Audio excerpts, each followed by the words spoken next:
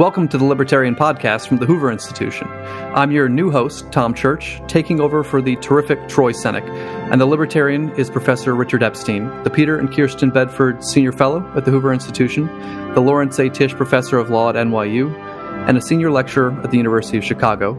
For our listeners who know and enjoy Troy, don't worry, you can still get your fix of Richard and Troy as they're joined by John Yoo in their monthly podcast, Law Talk. And I'd encourage you to go check out Troy's new venture, Kite and Key Media, which has been putting out really entertaining and educational videos for a few months now. Before we get started, Richard, we've known each other for almost a decade since I started up at Hoover. We've been companions at seminars, a lot of different meals, and I want to say I'm really looking forward to having a weekly conversation with you again. Well, so am I. I mean, breakfast, lunch, and dinner in January and February is a fine thing, but this will be, I hope, a weekly occurrence for a very long time to come. And I think you've teed up a very fine topic today. So rather than keep with the suspense, perhaps we should move now to the substantive agenda of the day in a world of increasing uncertainty and occasional calamity. Well, let's get started. I want to get us going with Treasury Secretary Janet Yellen's proposal for a global minimum corporate tax rate of 15%. And this is linked, of course, to President Biden's proposal to raise the corporate tax here in the United States up from 21 to 28%. Tomorrow, Richard, the Secretary Yellen and the other finance ministers of the G7 are going to meet to possibly come to some sort of agreement. And my question to you is a two-parter. Why do we need other countries to agree to a global minimum rate? And how likely is it to work as intended? Well, to answer the first part, the only reason why we need other countries to agree to a minimum rate is to set what you would call a taxation cartel. And generally speaking, what happens is if a given nation in a competitive market tries to raise its tax bases, it will lose some, not all, but at least some of its business to other states that offer more attractive tax havens. The stakes here are extremely high because if you're the home state, you attract a large amount of income to that particular state, even if it is generated by activities that take place worldwide.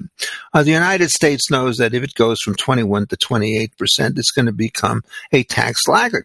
And therefore, what's going to happen is it's going to lose out business. So what it wants to do essentially is to raise the price of its rivals so that it's going to be less likely for people to exit. This, I might add, is a wholly foolish kind of strategy because even if what you do is you preserve the relative balance between the United States and other countries, what you're going to do is systematically reduce output across the entire system, which is what cartels always do. So, for example, if the output under the current lower tax system is, say, $1 billion or $1 trillion a year, you start raising those taxes, even if you raise them equally, it's going to go down fairly sharply. In the limit, for example, you could have a cartel that raises taxes to 100% of income. That's going to preserve parity, but it will wipe out all activities. So like all cartels, what she's trying to do is essentially to raise the price of doing business to the point where it hurts, but not to the point where it kills.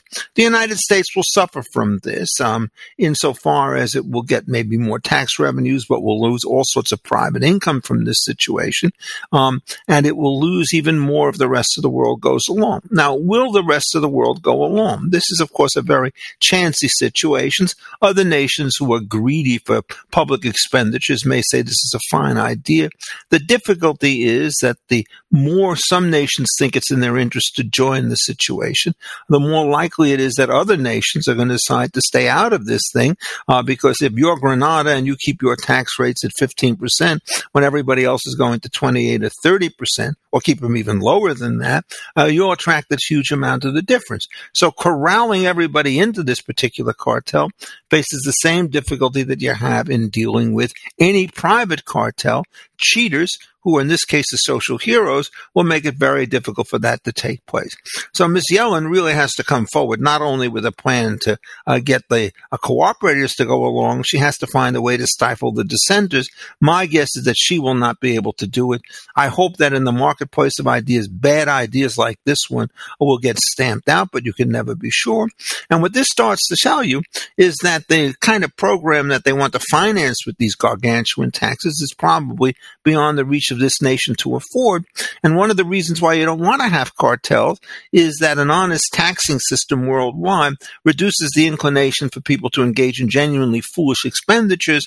And the Biden administration, by trying to ramp up to the point where what happened under the Obama administration was child's play and chicken's feed, is really heading, I think, hurtling is perhaps a better word, down the path of disaster.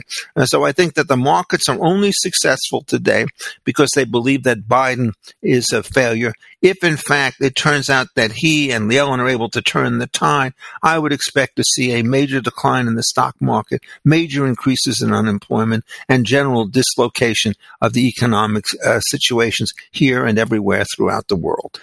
Let's return home to the domestic situation, because the corporate rate isn't the only tax change that's being proposed. The Biden budget would increase the top income tax rate back up to 39.6%. It's the rate it was before the 2017 TCJA. And it would apply that rate to capital gains and dividends on incomes over $1 million. They also want to maybe adopt a step-up basis on cap gains and dividends upon death. There are many other tax changes. Can you take us through the Biden approach on taxes that he's proposed? Yeah, I mean, look, it's the same problem that you have with respect to other things. I mean, I'm a strong devotee of people like Adam Smith, who says that the way in which you run a sound economy is to have a very broad tax base so that various kinds of income, say from the production of iron ore or oil and gas, are not going to be excluded from the system, are subject to very heavy taxes. Keep it broad, keep it level. You want the level to be relatively low so that essentially you don't stifle all innovation, and you want it to be constant, because you don't want taxes to influence the choice between one particular type of investment and another. So when you start to see the Biden people saying that they're going to start to raise the taxes up again on the ordinary income, that's going to be a modest dent on what's going to happen. People will equate at the margin. If they thought that the new money was going to be expended on things that would redound to their benefit, there would be a positive effect from the increase in taxes, because if the tax would cost you 10 and the benefits you receive are worth 5, and you couldn't get those $5 in benefits without having the comprehensive tax base, people will support the tax knowing that others are going to be bound by it as well.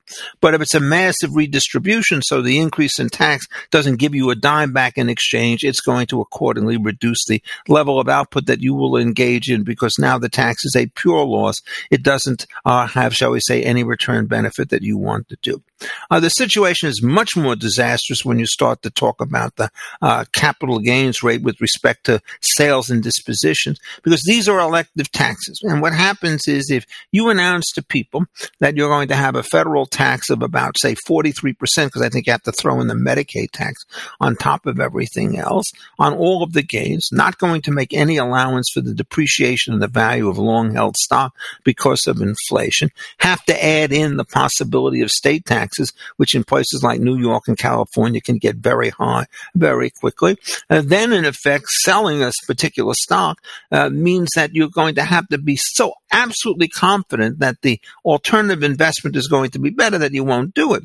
And so, roughly speaking, if you have to, say, pay 60% of the stuff in tax, you're going to have a much, much higher return from the new investment to make it worthwhile to switch, and people just won't switch. Well, what will they do if they need cash?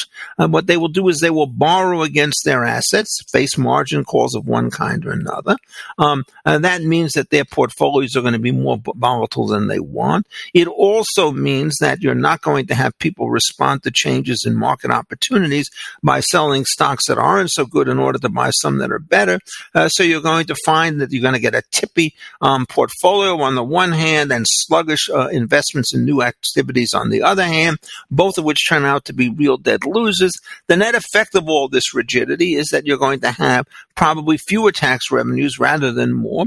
If one thinks back to the Bush tax cuts around 2002, 2003 in the capital gains rate, the expansion in transactions more than offset the loss in gains per individual transaction. So this is the kind of mindless sort of behavior that I've unfortunately come to expect of the Biden administration. One almost thinks that they're happy if people of wealth actually start to lose, even if people of lesser means don't gain anything from it. And that kind of a situation which says, I'm willing to stagnate so long as I could really stick it to you, is an open invitation to having a general decline in the economy. Again, I think things are reasonably stable on the economic front because the betting is still against these proposals going into effect. But if it turns out that 2 or 3 key Democrats yield to various kinds of imploring devices from the president and the secretary of the Treasury, again, the market could go south. So we're at a very treacherous point in the economy. And I think everything that you want to see in the Biden proposals are bad. I mentioned one other thing, which is there's always the state and local tax, the so-called SALT things. The Trump administration, I think, was right to cap those at $10,000. Maybe it should have been 15, who knows? But one of the things that the Biden supporters want to do is to allow the full deduction of state and local taxes because it will benefit people in blue states whose income taxes are very, very high, 10, 12%, as opposed to places like Florida where the income tax is 0 and the real estate taxes are very, very low. If you put that thing back into place, then you get yet an additional distortion in which efficient states are forced to subsidize inefficient states. My own view is you'd like to have a constitutional regime that prevents these ad hoc kinds of tax games from taking place. That's water over the dam. So at this particular point, we have to see whether or not the political system has enough resistance to the silliness of the Biden administration. So far, I'm moderately optimistic on this point, but politics can change very rapidly and stupid things can still happen. So in a world where Richard Epstein is Treasury Secretary, which is a world I would love to live in, what does the corporate tax look like? How does it fit into the tax code as a whole? You've gone on record to say, you support broad bases and low rates, but, there's many economists who think the optimal corporate tax rate is 0. So where is it if you're put in charge? Well, I mean, that's not a ridiculous proposal. Let me start to explain why. There is a constant battle that takes place today between the choice between an income tax on the one hand and a consumption tax on the other. And there's lots of things that are very, very difficult about an income tax because you have to be able to determine when transactions are going to be taxable and what the tax rate is going to be on them. When you're dealing with corporate dividends, for example, if you don't make the distribution, then there's no tax. If you do make the distribution, there is a tax, which is an inhibition against making the distribution. There are all sorts of provisions in the Internal Revenue Code under the so-called reorganization title, which allow you to engage in various kinds of stock-for-stock swaps and not have to pay the gain if you receive stock of roughly equivalent value of the stock that you surrender because you want to encourage corporate kind of mobility. Now, a better way to do this in many ways is to kind of move further along that line and turn things into a bit more of a consumption tax. And so instead of saying that you can swap stock tax-free only if it's part of a reorganization of an existing business or set of businesses, anybody who wants to sell one stock and within, say, 30 days reinvest in another stock doesn't have to pay tax on the gain because you'll increase the total productivity and make up for the losses in dividends and in wages and in everything else. So essentially getting to a 0 corporate tax, if you could find a way to keep the revenues alive, is fine. And you can do that, I think, if you in fact have these exemptions from the taxation, which will increase the size of the base so that you could compensate for the losses. How much of this you can do is always a delicate kind of thing. But it seems to me, in principle at least, that if you run this thing correctly, you could have a 0 corporate tax by doing the things that we've said, at least on capital gains, and you may want to still continue to tax dividends at ordinary tax rates. Another proposal is to say, look, we're going to let you do whatever you want so long as you do it in a lockbox. You can exchange everything. The moment you take it out of that lockbox, we're going to treat it as though it's consumed. They're going to tax you on your consumption income, and that will encourage savings again, and that savings that is encouraged will increase the level of investment. So you can move in that particular direction. I think it's too difficult to try and go straight off to a consumption tax with none of these transitional stages. But if you take these transitional stages, they're very easy to implement in the Internal Revenue Code. And I think, in effect, given the ease of administration, the gains are likely to be fairly large.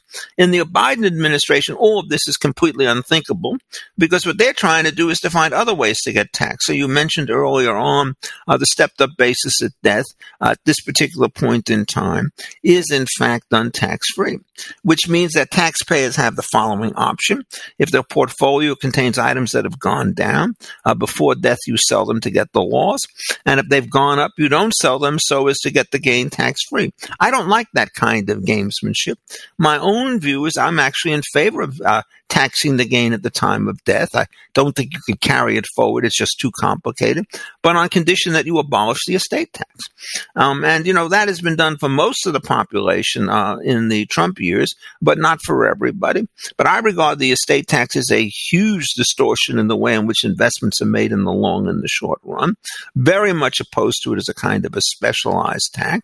And think in effect that if you had the stepped-up tax on the income side, it would get rid of a lot of very dubious tax shelter deals, which I could describe to you, but which essentially allow people to take depreciation at very high rates, unrelated to the amount of equity that they invest, and then at the time of death to get that all forgiven by the stepped-up basis. Those shenanigans have to be stopped. And if you know how to deal with partnership income and qualified non-recourse loans and so forth, you could get at these particular transactions. In fact, one of the very first articles I wrote over 50 years ago tried to explore some of the difficulties associated with what is known in tax parlance as the Crane Doctrine, allowing you to depreciate borrowed money on condition that you take back into income the borrowed money that you repay, even though you don't get to pocket the cash that you get back, but have to use it to pay the lender. That's a pretty technical kind of discussion, but it's exactly in these kinds of things which allow people like Warren Buffett to say, oh, I pay tax at the same rate as my secretary. He doesn't mention that he gets millions upon millions of dollars of exempt income because he knows how to take advantage of these tax shelters. I've just given one. There are others that can easily be used that involve various kinds of swaps, foreign entities of one kind or another. That stuff should be closed down. But a general increase in tax rates as opposed to an attack on gimmicks is exactly the worst tax policy. Last question, Richard. We always knew we were going to have a big tax discussion before 2026 because that's when many of the TCJA tax provisions expire. This feels a bit parallel to the Bush tax cuts before, where both reforms cut taxes across the board. And then what happened with the Bush tax cuts was that low income and middle income taxes were made, the tax cuts were made permanent.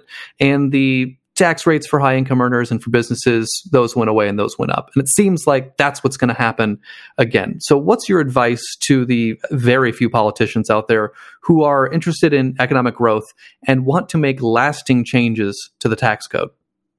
Well, I have long defended a flat tax on all sources of income because what it does is it reduces the possibility for rent-seeking, i.e. tax the other guy's income, or i.e. let me deduct phantom losses in one form or another.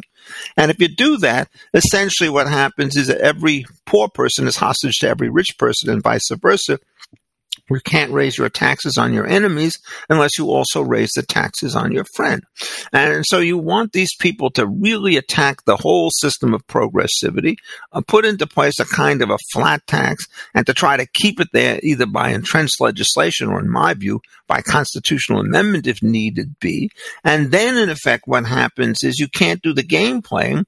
So what happens is if you want to raise revenues in order to meet a government expenditure parties, you have to do it pretty much on everybody. You can still have, and indeed will have, some degree of redistribution with this.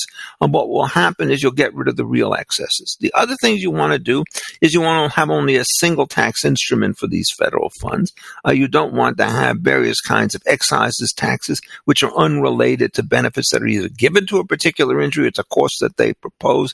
You certainly don't want to have some kind of an estate tax, and you don't want to have special tax rates for special kinds of situations. You want to smooth and simplify the whole situation, and you should do that. But as you say, in a world where there's no constitutional protection, the cynic will say, and probably correctly, first what we do is we clear away the undergrowth, and then what we do is we sell our tax services to the highest bidder and reintroduce a new set of imperfections, which then, after the system becomes heavily encrusted, we simplify. That's what has happened, I think, after the 1986 tax reforms under the Reagan years, and it's likely to happen again. Taxation turns out to be a cyclical business.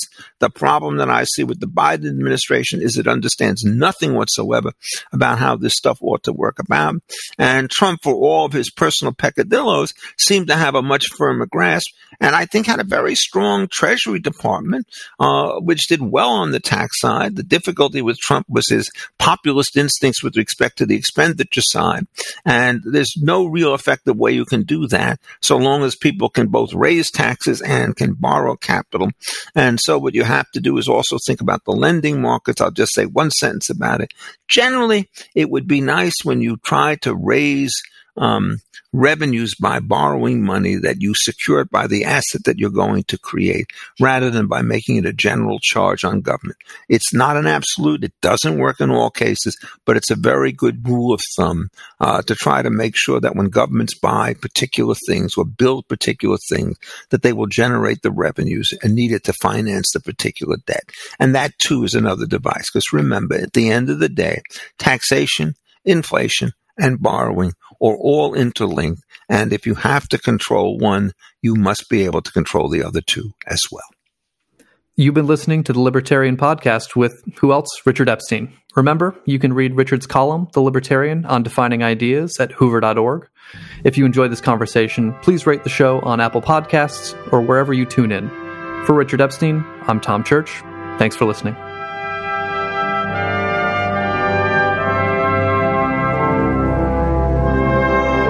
This podcast is a production of the Hoover Institution, where we advance ideas that define a free society and improve the human condition. For more information about our work, or to listen to more of our podcasts, or watch our videos, please visit hoover.org.